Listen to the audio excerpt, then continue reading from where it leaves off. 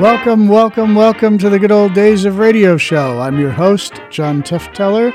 It is Thursday night, and that means it's scary time. And maybe it's not Thursday night, but I should make this a requirement that if people listening to this one, you play these at night. Don't play these during the daytime with the sun out and the window shades open.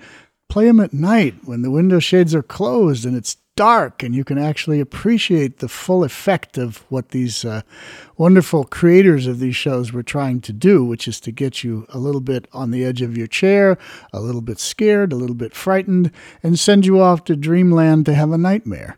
So that's why you should listen to this at night. So if you're listening to this during the day, stop right now, come back to it later at night, and I'll just keep talking as if we're at nighttime, because we are.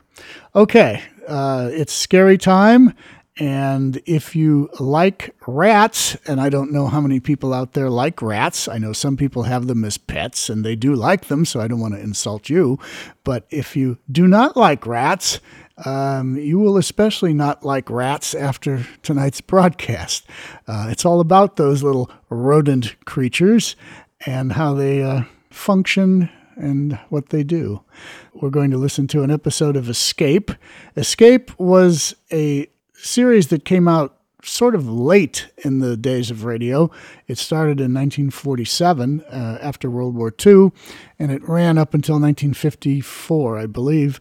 It was one of those series that went all over the map in terms of what they did, but the whole thrust of it was usually to kind of like suspense, to keep you on the edge of your chair and all that, but they did some lighthearted stuff as well.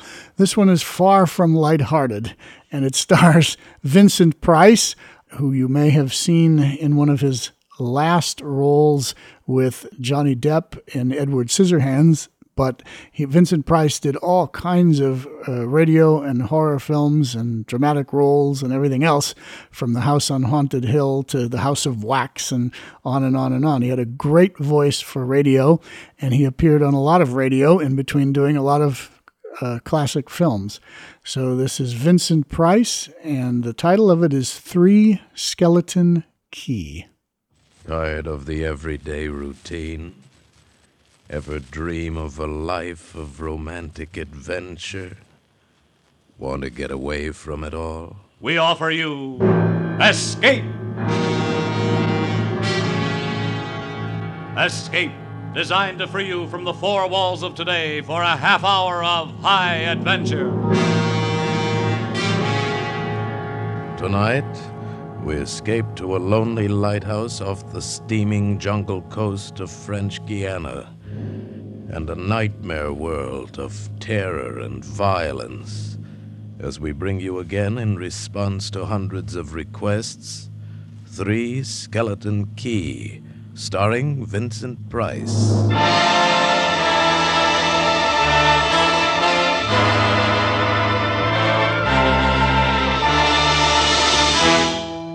Picture this place.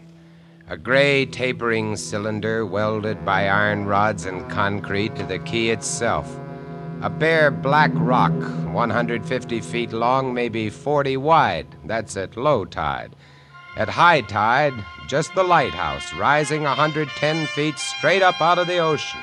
And all about it, the churning water, gray-green, scum-dappled, warm as soup, and swarming with gigantic bat-like devilfish, great violet schools of Portuguese man-o'-war, and yes, sharks, the big ones, the 15-footers. And as if this weren't enough, there was a hot, dank, rotten-smelling wind that came at us day and night off the jungle swamps of the mainland. A wind that smelled like death. A wind that had smelled the slow and frightful death that came one night to this bare black rock. Set in the base of the light was a watertight bronze door, and in you went, and up. Yes, up and round, past the tanks of oil and the coils of rope, casks of wicks, racks of lanterns, sacks of spuds and cartons and cans, and up, round and round. Over the light storeroom was the food storeroom, and over the food storeroom was the bunk room where the three of us slept. And over the bunk room was the living and cooking room, and over the living and cooking room was the light. She was a beauty, big steel and bronze baby with the sun gleaming through the glass walls all about, bouncing blinding little beams off the big shining reflectors, glittering and refracting through her lenses, the whole gigantic bulk of her balanced like a ballerina on the glistening steel axle of her rotary mechanism. She was a sweetheart of a light. And at night, you'd lie there on the stone deck of the gallery with her revolving smoothly and quietly over your head, easing her bright white eye 360 degrees around the horizon. You'd lie there watching to see that the feeders kept working, that everything ran right. And it wouldn't be bad, the other two fellows snoring in their sacks 2 levels down. You'd smoke your pipe to kill the stink of the wind, and it wouldn't be bad.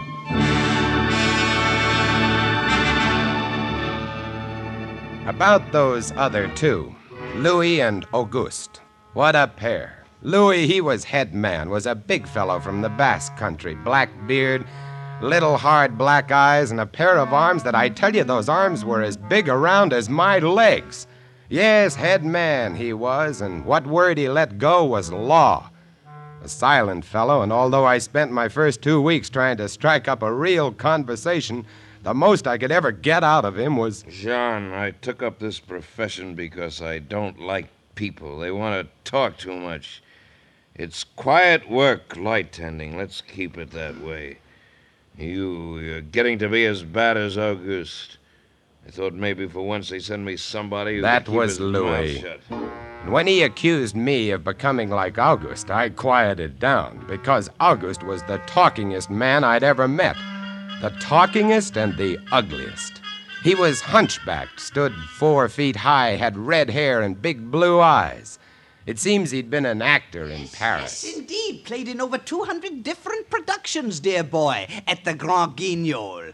Oh, but it was monstrous horrible, the way we used to scare the audiences. I was hated. Yes, they used to throw things and hiss and bare their teeth at me. Finally, it got too bad. I couldn't stand it any longer. I gave up the theater. My nerves, you understand. Yes, gave it up completely. I really did. Couldn't stand it any longer.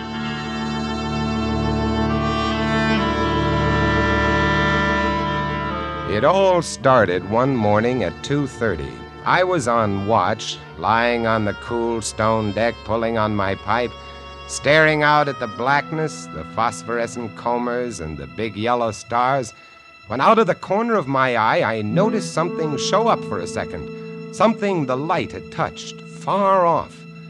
I waited for her to come around again, and when she did, there it was. Three-master, a big one, about a half-mile off and coming down out of the north-northwest, coming straight for us. You must understand, our light was where it was for a very good reason. Dangerous submerged reefs surrounded us and ships kept clear. But this one, this sailing vessel, was coming straight on. I went over to the gallery door and yelled, "Louis! Louis!" Couldn't understand it. I waited for the light to come around again. What is it? Ship headed for the reefs! Coming right up! I had the glasses out now. I couldn't read her name, but I could see her quite plainly. All sails set, the foam creaming away under her bow, her beautiful lines. A Dutch ship, I guessed her. But why didn't she turn? Every time it passed, our light hit her with the glare of day. Ship? Where? Northwest. The light will touch her in a moment.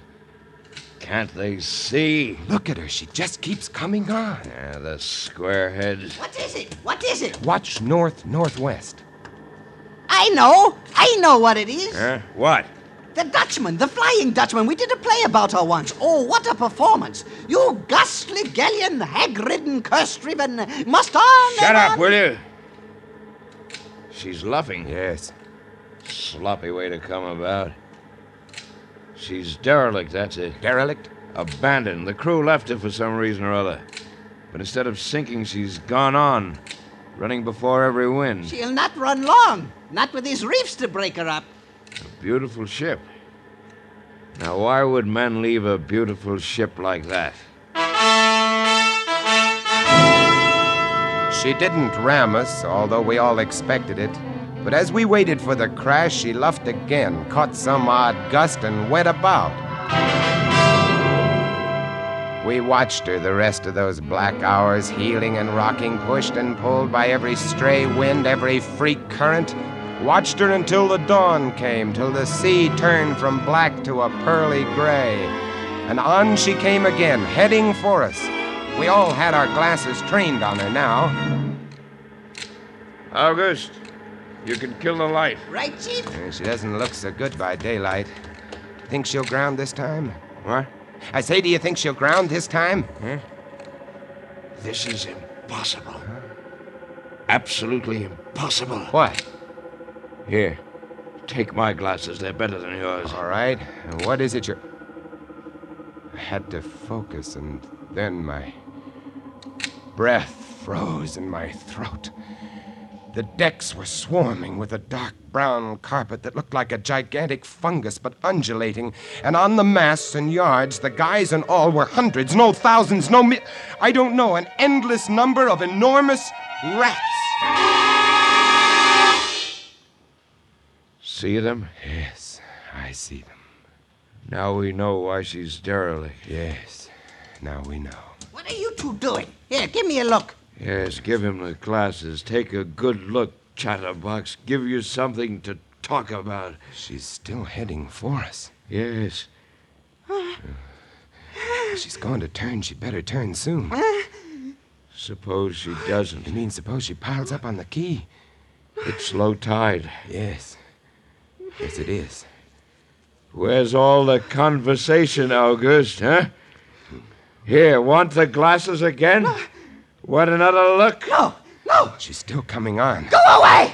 Go away. Turn, will you? Turn, I say, I pray you, turn! She's cracking up.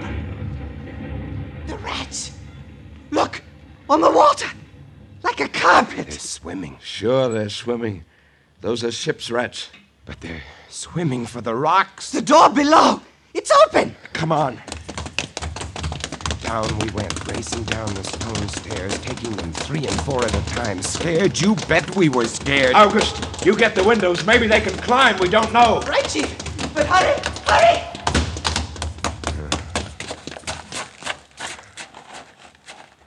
Look. See them? No. Oh, yes, I do. Up at the other end of the rock. Look at them. Millions. They smell us.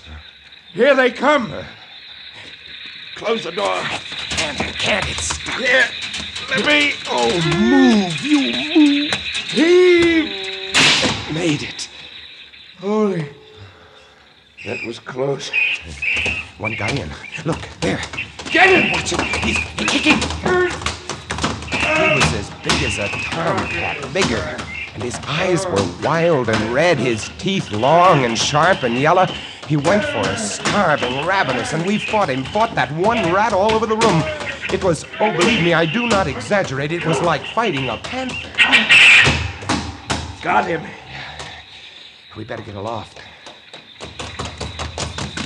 As we ran up the winding staircase, we passed the tiny windows of the various levels, and at every one was a thick, wriggling, screaming curtain of brown fur.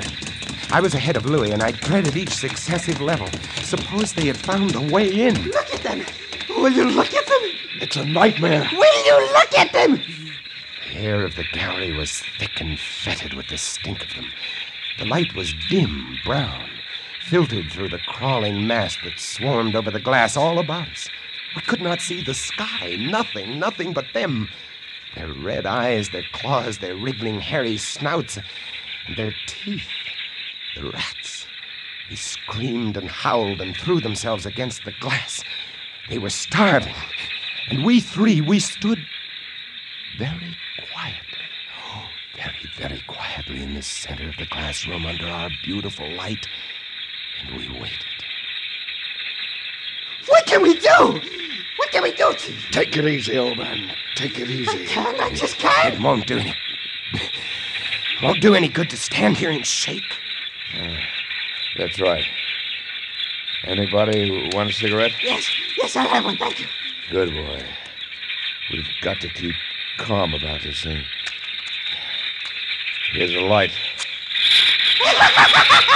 They don't like the fire, do they? Guess not. Give me another match.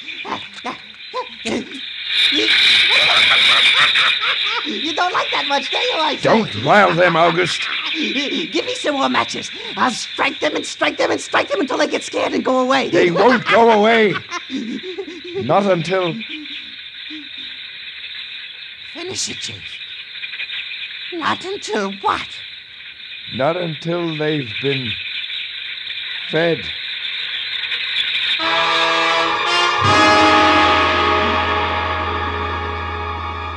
You can take just so much horror and then you get used to it. And they were interesting to watch, you know.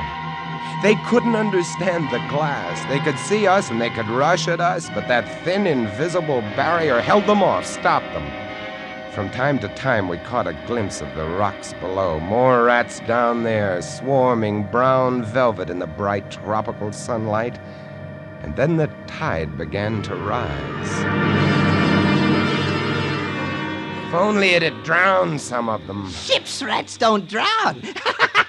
No, sir, you cannot drown one of them. They're all climbing up the tower. This bunch around us is getting thicker. Say, what's the time? 6:15. You've got first watch, John. Right. Wake me at 10. I will. Come along, August.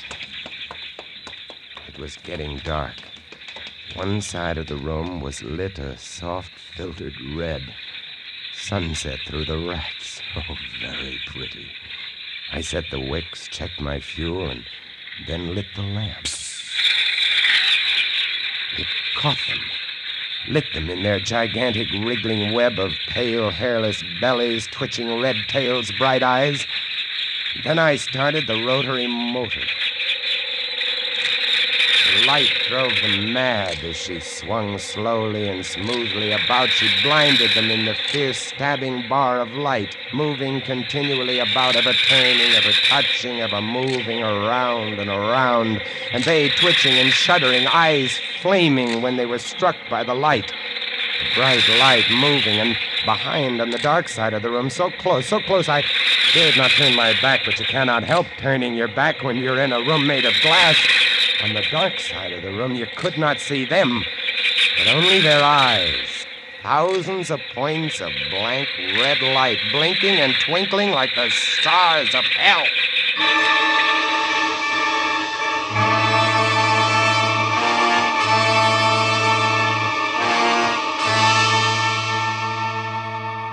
Louis relieved me at 10, but I didn't get much sleep that night, and when I came up into the gallery early next morning, there stood August, his back to me. He was bowing to the rats, waving his arms and making a speech. I am going to play once again that magnificent role which made me the toast of the Paris Theatre.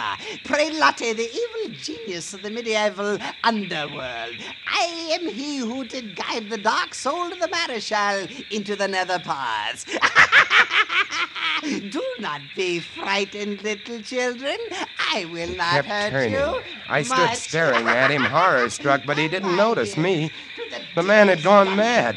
He kept turning, telling his stories to all the rats, leaving no one out. August! August! Another one. A latecomer. Take a seat on the aisle, dear patron. August, Move stop over it, there. stop it. Let the gentleman be But seated. he didn't Come, stop. Come. He went on, bowing and scraping to the rats, his big blue eyes rolling and winking, his wild red hair waving about him. I grabbed him by the arms and slapped his face. He looked at me like a child. And then his face screwed up. He looked as though he were about to cry. Go below, go on. Oh, very well then. Later, my dear audience, later. Matinee today. Sure, he was crazy. But I guess we all were. A few hours later, he came back up and caught Louie and me teasing the rats. Yes, sounds horrible? It was fun. We could get right up against the glass and make faces at them. It drove them crazy.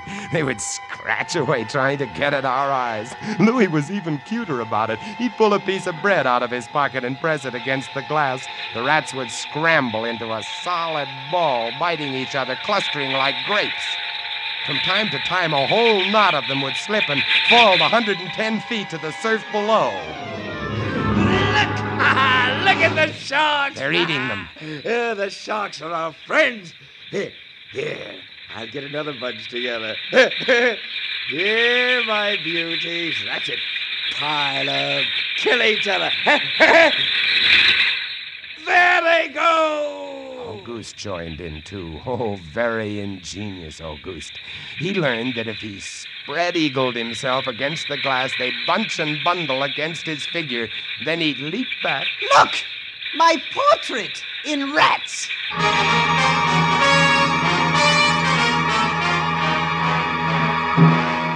It went on all day, and then I was lying in bed. It was about midnight. I was very tired, and I was just beginning to fall off to sleep when I became conscious of a new sound. Couldn't figure it at first. I got up, lit the lamp, and went to the window. Even as I looked at it, I saw one of the panes begin to sag in. They had eaten the wood away. Louis, come quick! What? What is it? They found a way in. I held the glass with my hand. Now they were all going crazy, and assured of the success of this maneuver, were all nibbling away at the wood. Louis ran below and then returned with a large sheet of tin. We spread it against the window and hammered it into place. Even as we did so, we felt the heavy bodies thudding against the other side as the window gave way. That ought to hold. If it doesn't, we're done for. Rats can't eat tin. No, they can't. What was that? I don't know. It came from below. The storeroom window. They're in. They're swarming up the stairs. Drop the trap. Right. Two of them got in. Let's go after them. We didn't have to go after them. They came at us. I leaped to one side and grabbed a marlin spike, swung, and smashed one in midair. No! I whirled to see Louis with the other. It had ripped his hand open, and the blood was pouring all over the place. He held his hand aloft and kicked at the snarling rat. I stepped and swung and got him. My hand! He got my hand! That's both of them, Louis. I'll get you something to tie that up. Blood! Look at it! My blood! I'm bleeding! Now, don't worry about it, Louis. Here, look. I'll wind this kerchief around it. It'll be okay. Blood! There now. It's not bad, just the flesh. Then I became conscious of another new sound. They were gnawing their way through the wooden trapdoor. I watched the wood fascinated. Even as I did, it began to give way, and a bristling, whiskery nose showed through. Louis, we've got to go up. Next level was the middle quarters and kitchen. I slammed the trapdoor there, too, but it, too, was wood. My blood. What are we going to do? I don't know. We'll be through this one in a moment. The gallery. The trapdoor in the gallery is metal. Good. Come on. We made it. We lay across the trapdoor, exhausted, while below us the rats took over the entire tower. I could hear them howling and fighting over our food supply, our water, our leather. And all about us, the others screamed and glared in at us, swayed in a tangled mass, hypnotized by the ever-turning light.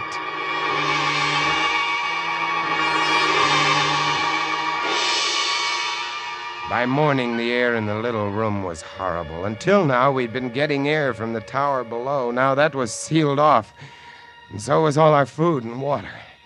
We lay exhausted, panting, waiting, and the hours crawled on.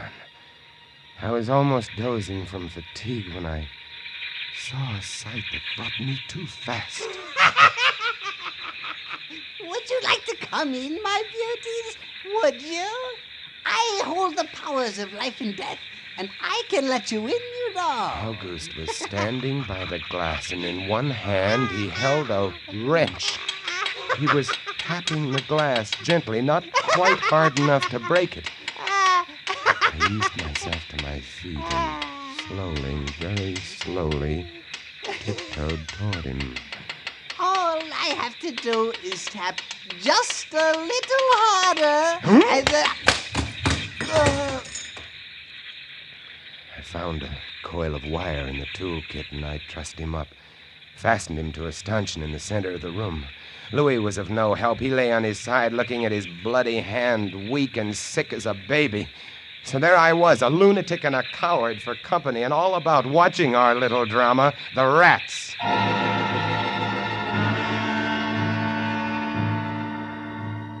The day dragged by. The supply boat wasn't due for another 12 days. I don't know what they could have done if they had come.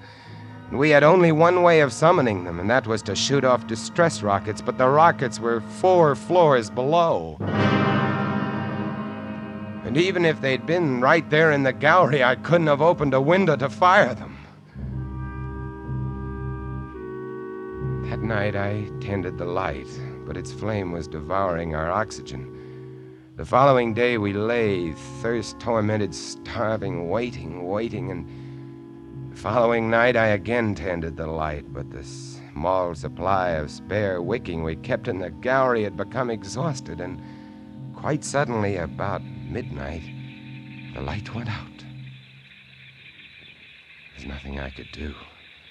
Wicks were stored 3 levels below. Nothing I could do. Nothing. From time to time, I'd strike a match to see the clock. When I did, it lit up the million red eyes about us. All about us. Watching. Waiting. Below, it had grown quiet.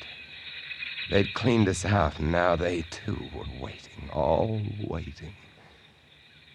And then the rats, quite suddenly, were silent. And then I heard it.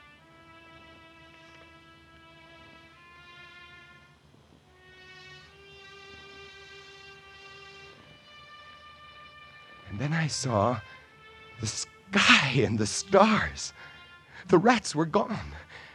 I went to the glass. Out there on the water, a small freighter, a banana boat, showing a few lights, came softly and innocently at us. The light was out. They didn't know. I wanted to open the windows to call out to them, to warn them somehow, but I was afraid. What if the rats were hiding from me, tricking me? So I waited.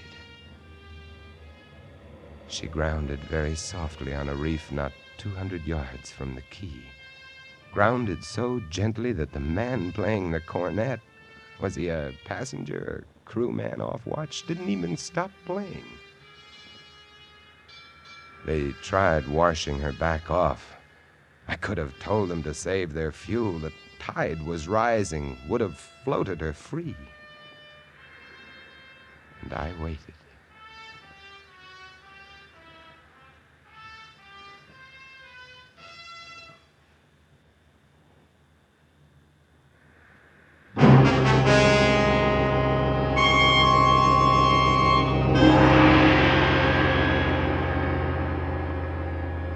That's all. That's the story. The sun came up and there wasn't a rat on the whole quay. Every last one of that terrible army had left us, gone back to sea on their new ship. Auguste, insane asylum, he never recovered. And Louis, they took him into Cayenne where he died of blood poisoning from his bite. Oh, yes. Well, that's the whole of it. And if you'll excuse me now, I must go set my traps. No, mouse traps. No rats in this lighthouse, I should say not.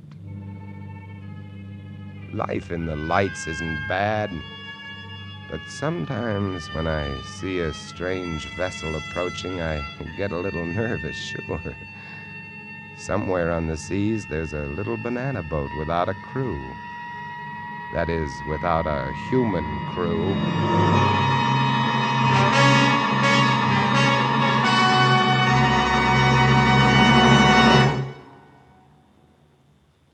Escape is produced and directed by William N. Robeson. Tonight we have presented Three Skeleton Key by George Tadouz, adapted for radio by James Poe and starring Vincent Price as Jean. Supporting Mr. Price were Harry Bartell as August and Jeff Corey as Louis. Sound effects on Three Skeleton Key, created by Cliff Thorsness and executed today by Mr. Thorsness, Gus Bays, and Jack Sixsmith, have been awarded the Best of the Year by Radio and Television Life magazine. Harry Essman was at the control panel, and special music was arranged and conducted by Del Castillo. Next week, you are swimming for your life in the dangerous waters off the Florida Gulf Coast, about to be smashed by a launch carrying a vicious criminal who must kill you or die himself. And on shore 500 yards away, the police are waiting to arrest you for murder, and there can be no escape. Next week, we escape with an exciting tale of temptation and death on the Gulf Coast of Florida, as John and Gwen Bagney tell it in Danger at Matagumba. Goodbye, then, until the same time next week, when once again we offer you Escape. A patch of weeds, a boxer's biography, and a mild, lukewarm bath. They're all clues that lead the police of Jackson, Michigan, to a killer in the gangbuster story on CBS this Saturday night. It's the case of the Double Push, to be heard on most of these same CBS stations this Saturday night. This is CBS, the Columbia Broadcasting System.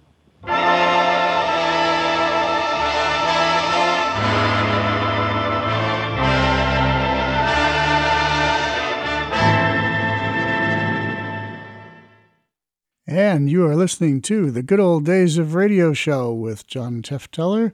That was Escape, Three Skeleton Key from 1950. That's actually the second time they did that. First time was in November of 1947. I think they actually made this one just a little bit better than the original. They had plenty of time to think about it. They had lots of requests to redo the show. That was not a common practice in the days of radio, to do the same show twice on a series. It had to get a lot of requests before something like that would happen. Usually you got one chance to hear it, and that was it. The most repeated show ever, I think, was Sorry Wrong Number from Suspense, and we will feature that one at some point down the line. But this one, Three Skeleton Key, was indeed repeated, and Vincent Price gives a great performance on that. Also in the show, Harry Bartell.